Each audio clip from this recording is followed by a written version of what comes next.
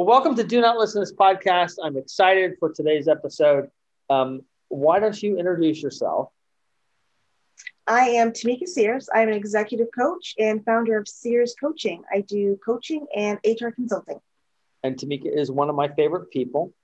We met when she came when we were shooting the Bobby DeVito in Vegas. So we've met face to face, and she's just wonderful. So don't forget to visit Do Not Listen to This podcast. Support stray cats and dogs, feeding stray cats and dogs. That's what we do. Okay, but today we're going to talk about leadership, creativity, and business growth in a very interesting topic of how businesses need to begin to have healthy conversations around race. And so why don't you start? And I will jump in, and we will keep this serious, but also we will try to point out the problems people make, right?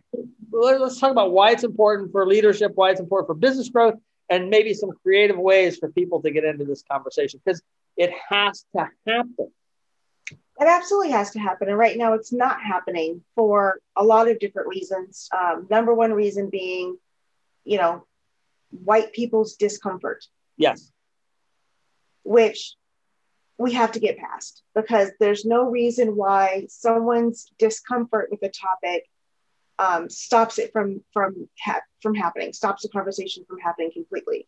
Right. But it's one of the same things that you see where someone has a bad performer and they just don't want to talk to them, don't want to address it. It's along that same vein. People just put off the things that they don't want to deal with. But it's time to rip off the Band-Aid. The conversation has to happen. Long overdue. Don't understand why it's still a problem, but it is, and it probably will be a problem for many more decades to come. Yeah, I hope not, but you are probably correct. That's one of the things that I'm trying to help solve. Right. Is leaders becoming comfortable having this conversation and other conversations that they're avoiding. Because if they continue to do this, businesses, they won't grow. They'll go the way of the dinosaur. Right. And I think one of their delusional ideas is that they shouldn't have to have this conversation. It's like, well, but yes, you should. Right. You absolutely should, because it is different and it's hard. And I think you're right about the uncomfortable part. I think, and white people have to learn how to have this conversation without being defensive. Yep. And without trying to change the conversation away from what the issues are. So let's keep it a little bit in the pocket of business. What tends to be the core issues around race from a Black perspective? Mm-hmm. I can't speak to that. You can. What tends to be the major things? So I'll give you an example of a conversation that I had with a leader that was just very off-putting. So I was working for an organization that decided that their way of increasing diversity at leadership levels would be to make sure that every leadership interview had a diverse slate of candidates. So it had to have at least one person of color, at least one woman, at least one LGBTQA. Right. So they decided those people are going to be the candidates that they would interview. Right. A couple problems with that.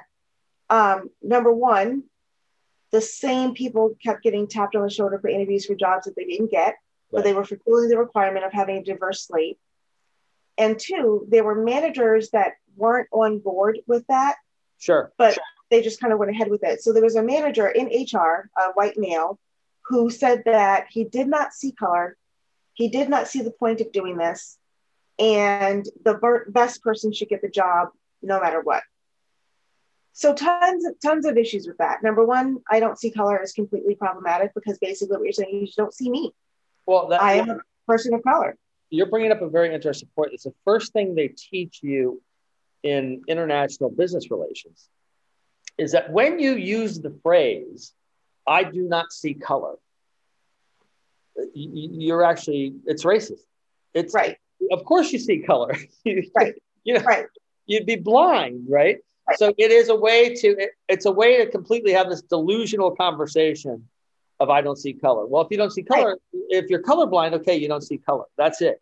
That's the only possible. So yeah, I agree. So there's this feeling that they're kind of like rising above the conversation when really all they're doing is putting someone else down. They're going below it. They're going, they're I mean, yeah, it's not a rise above. I also, when I was listening, I took a note about that kind of approach is that what I hear in that is that then it just becomes a box of checklists. Yes. Yes. And that just becomes that in and of itself becomes the system that becomes a problem.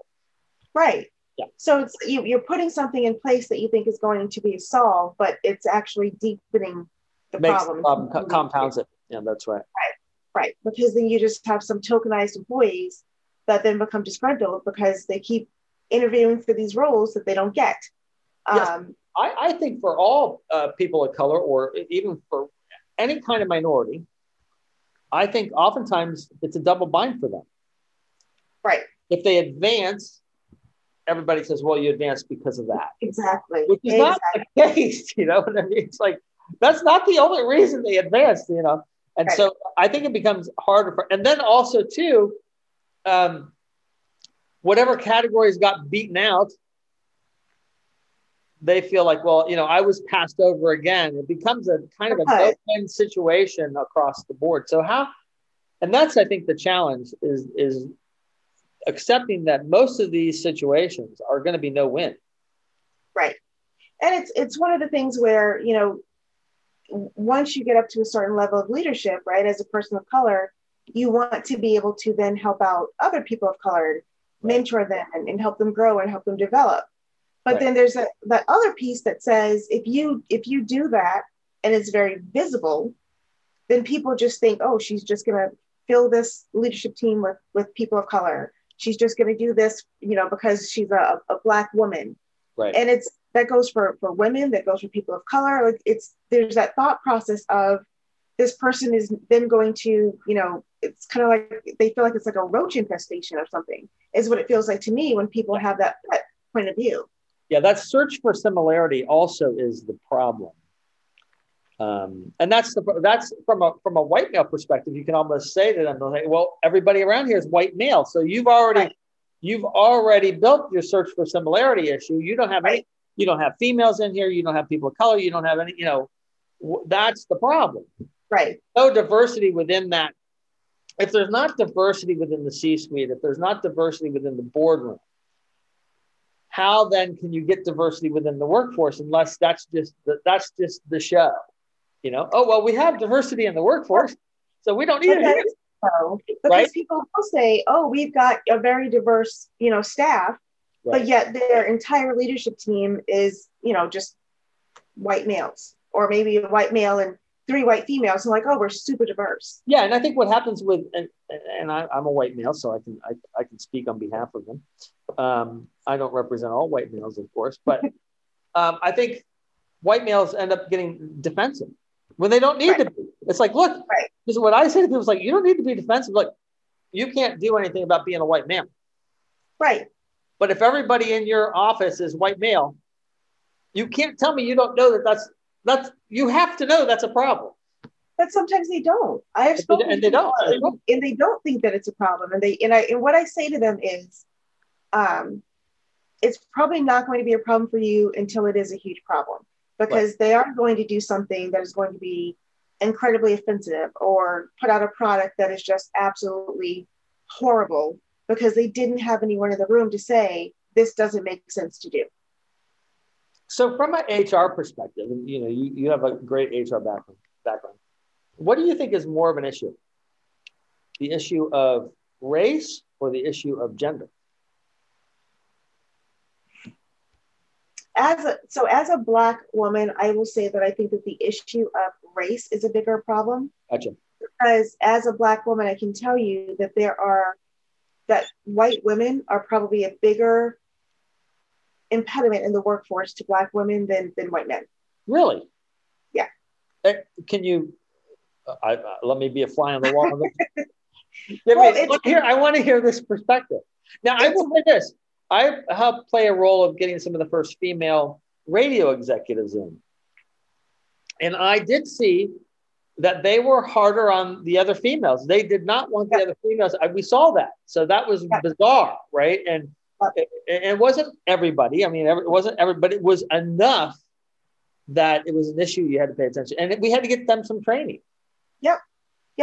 It becomes, depending on the person, it becomes this kind of like competition. It's like, there's only room for me here. There's only room for me at the top. They've done studies that show that, as we know, black hair in the workforce has been an issue for forever, right? People who are natural, black women who have natural hair are seen as unprofessional. So there have been studies that have been done that have shown that white women view that as unprofessional significantly more than white men. Oh, wow. I didn't know that. Yeah. So there are definitely times that that white women hold black women to a higher standard and a more white normalized standard than white men. Right. Interesting. Yeah. So how can the leader who knows they're in a problem situation, and let's just hypothetically for this one, we'll say they're a white male. Right. They're a white male. They're aware this is a problem. They're aware they need to make a change. They're aware they got to facilitate something. But being a white male, that's going to be a part of the problem of facilitate. What do they do? How do they make it smooth for everybody? Ask for help. I mean, it's one of the things, right, where that's right. I would never expect a white male to be able to say, I can fix the diversity issues in my organization. Like, that would be silly. He doesn't have the experience, the tools, the nothing. Right. So ask for help. And I've actually had clients who have come to me that have said, I recognize that this is an issue, not just in my company, but in myself. And I need some help moving past this. Yeah, I think that's you hit on something. Everybody has to realize that everybody is racist. Everybody is sexist. Right. I mean, it's to what degree? To what degree? Yeah, that's right. That's right. And everybody's kind of nationalistic. So those are all things that, people have to be aware of. So what do you think is going to happen to the workforce in the next 3 to 5 years? Oh gosh, I have tons of crazy theories. I don't know if there's going to be. So, like, there's never been such a big, clear divide between the haves and the have-nots as there is right now. Right. So part of me is like, is there going to be like the great revolt, and the have-nots are finally going to say, we don't have to take this, we don't have to live like this. So is there going to be like a reckoning coming or something like that? Right. Because I think that, for the people that say, race isn't the issue, class is, I would say that they are both issues. Yeah. And if because class is the bigger thing, right? Right. There are much fewer rich people than there are, people like you and I, like, just, people that are just living life, right? So I had to give up my private jet. It was a tough thing. Exactly. I gave up my private jet. And I've only gone to the south of France 3 times this year, so exactly. Living at the bottom. But if the people like us, all got together and said there needs to be a change, we could make change. Right. But it's a matter of people getting past their racism and getting past their, I'm one smart idea away from getting rich, because you know what, buddy, you're not. Right. And just get together and make the change that needs to be made. Do you think work for home is a positive thing or a negative thing or a neutral thing for people of color? I hadn't thought of this until just right now. That's very interesting that you say that, because I have friends who have said that they have no desire to go back to work because they don't want to deal with the white people anymore. That totally makes sense, because then you could actually get more done and not have to deal with it. That's why I was asking. Right, because you get to be with your family, which is what I think. Right. There's so many microaggressions, right? People don't understand that a Black person going into the white workforce every day, you have to put on armor. Like, you have to ready yourself. Let's spend a little time on microaggressions, because the word gets thrown around. People don't necessarily understand it. And why don't you just, if you can't give maybe 1, 2, up to 3 examples of microaggressions Right. that you've had to deal with, and Yep. how you've worked around them, and what it is and why it's a problem. Yep. So one of the microaggressions is, you know, when people are like, "Oh, you don't sound Black." What? What the hell is that? You Like, don't sound Black. right, right. I'm like, I'm sorry that you get That's a macroaggression. That's not a microaggression. that's what people say. And I literally will say to them, "Oh, I'm sorry that you get your view of Black people from watching Empire, but you know, that's not a full view." Right. Wow. Yeah, I get that a lot. Or I've been in meetings and people are like, "Well, you know what? You don't think like the rest of them." Oh, well, that's just flat out racist. I mean, as if they talk to the rest of them. And that yeah, that happens. That happens multiple times. again, You know, and the thing. macroaggression, not a microaggression. This is my problem with the term microaggressions. These to me are macro. They're not micro. Yeah. What's another one? That's a big one. Yeah. What's another one? You know, and then like the hair thing. I there's a reason why I'm not natural going into the workforce, because I have a temper, and it's not something that I want to deal with, because I do remember going to work with natural hair and people being like, "Oh my God, why didn't you do your hair today?" Oh my God. Bitch, I did. Bitch, I did. Right. My new business called Bitch, I did. Bitch, please. It's those things, or you know, and then the famous summer one. "Oh my God, Tamika, this summer I'm going to be as dark as you." No, you're not. Oh, let's not do that. Like, yeah. So white people need to do a little bit of homework. yeah, and it's just a thing about understanding that experiences differ, right? Yeah. There's some people who think that because they haven't experienced something, it doesn't exist. No, you're right, and because we know each other. You know that I grew up in a mostly Black neighborhood, so I was a minority in it. But I mean, I never will know what it's like to live life as a Black person, because I'm not Black. Right. I saw a lot of the injustices that were done. I saw a lot of the treatment, right? So I can get that, and I can be an ally and an advocate, but I will never have the direct. And there are some people whose life experiences help them be a better ally. One of my very best friends grew up in South Africa, like during apartheid. Right. And so she comes here. That's good. Yeah. And so she thinks, like, she comes here and everyone's like, "Oh, America, the land of the free, blah, blah, blah." And she's like, "Holy shit. Like, this is like the most racist." And so she's like freaking out because like she's been really stressed out these last few years, because she knows how bad things can get. Yeah, well, that's right, because she's escaped one thing, which is and you can easily see it potentially happening here. Right. You know, I mean, and so so her perspective is quite a lot different than a lot of other people's, and so she's a great ally. One of my other very best friends, she's a great ally as well, but it's a process, right? It's growth. There's still things that she'll say, and I'm like, "Dude, that was racist as fuck." And she's like, "Ooh, yeah, it was." But you have to be able to have those conversations with people. Yeah, and that's what it comes back to. That's an important. Yeah, it's okay to make mistakes as long as you're correcting them. That right? And because you're right, you may not realize, oh, that was racist, or that was insensitive, or I mean, or that was sexist, or whatever. Right. Like no one's perfect. Everyone is going to say something damaging at some point, or several things damaging. But it's what you do next that matters. Yeah, I just think it's going to be. I mean, I do hope it gets better. I just think it's going to be difficult for everybody over the next couple of years, because partly what you just said at the root of it has nothing to do with color or sex, but it has to do with the have and have not issue. Mm-hmm. And as the middle class kind of realizes they're not really a middle class, right? You know, oh yeah, you can get a couple extra lattes, but that's going to become a bigger issue. Yeah. Absolutely. What about this? Let's flip it a little bit. What about female companies that then try to hire all females, or companies of color where they try to the same? What issues do you see with that? So I see the same issue with that I see with, if it's all white males, you don't have enough perspectives to make better decisions. Right. But I can see why people would want to do that, because after a while, you're like, I am so sick of working with these dudes. So you do it out of that desperation and that just wanting to be. I think that's right. I think the desperate choices become more desperate situations. Right.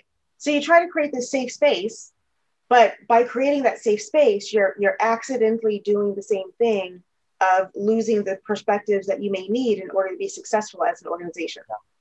We always used to like to have an unsafe place too at the office. A little contact. No, you have to have both, safe and unsafe, because it's just tricky. I mean, look, the bottom line is it's tricky. If you're a leader, you cannot ignore this stuff, and it has a direct impact on your business growth. Yep.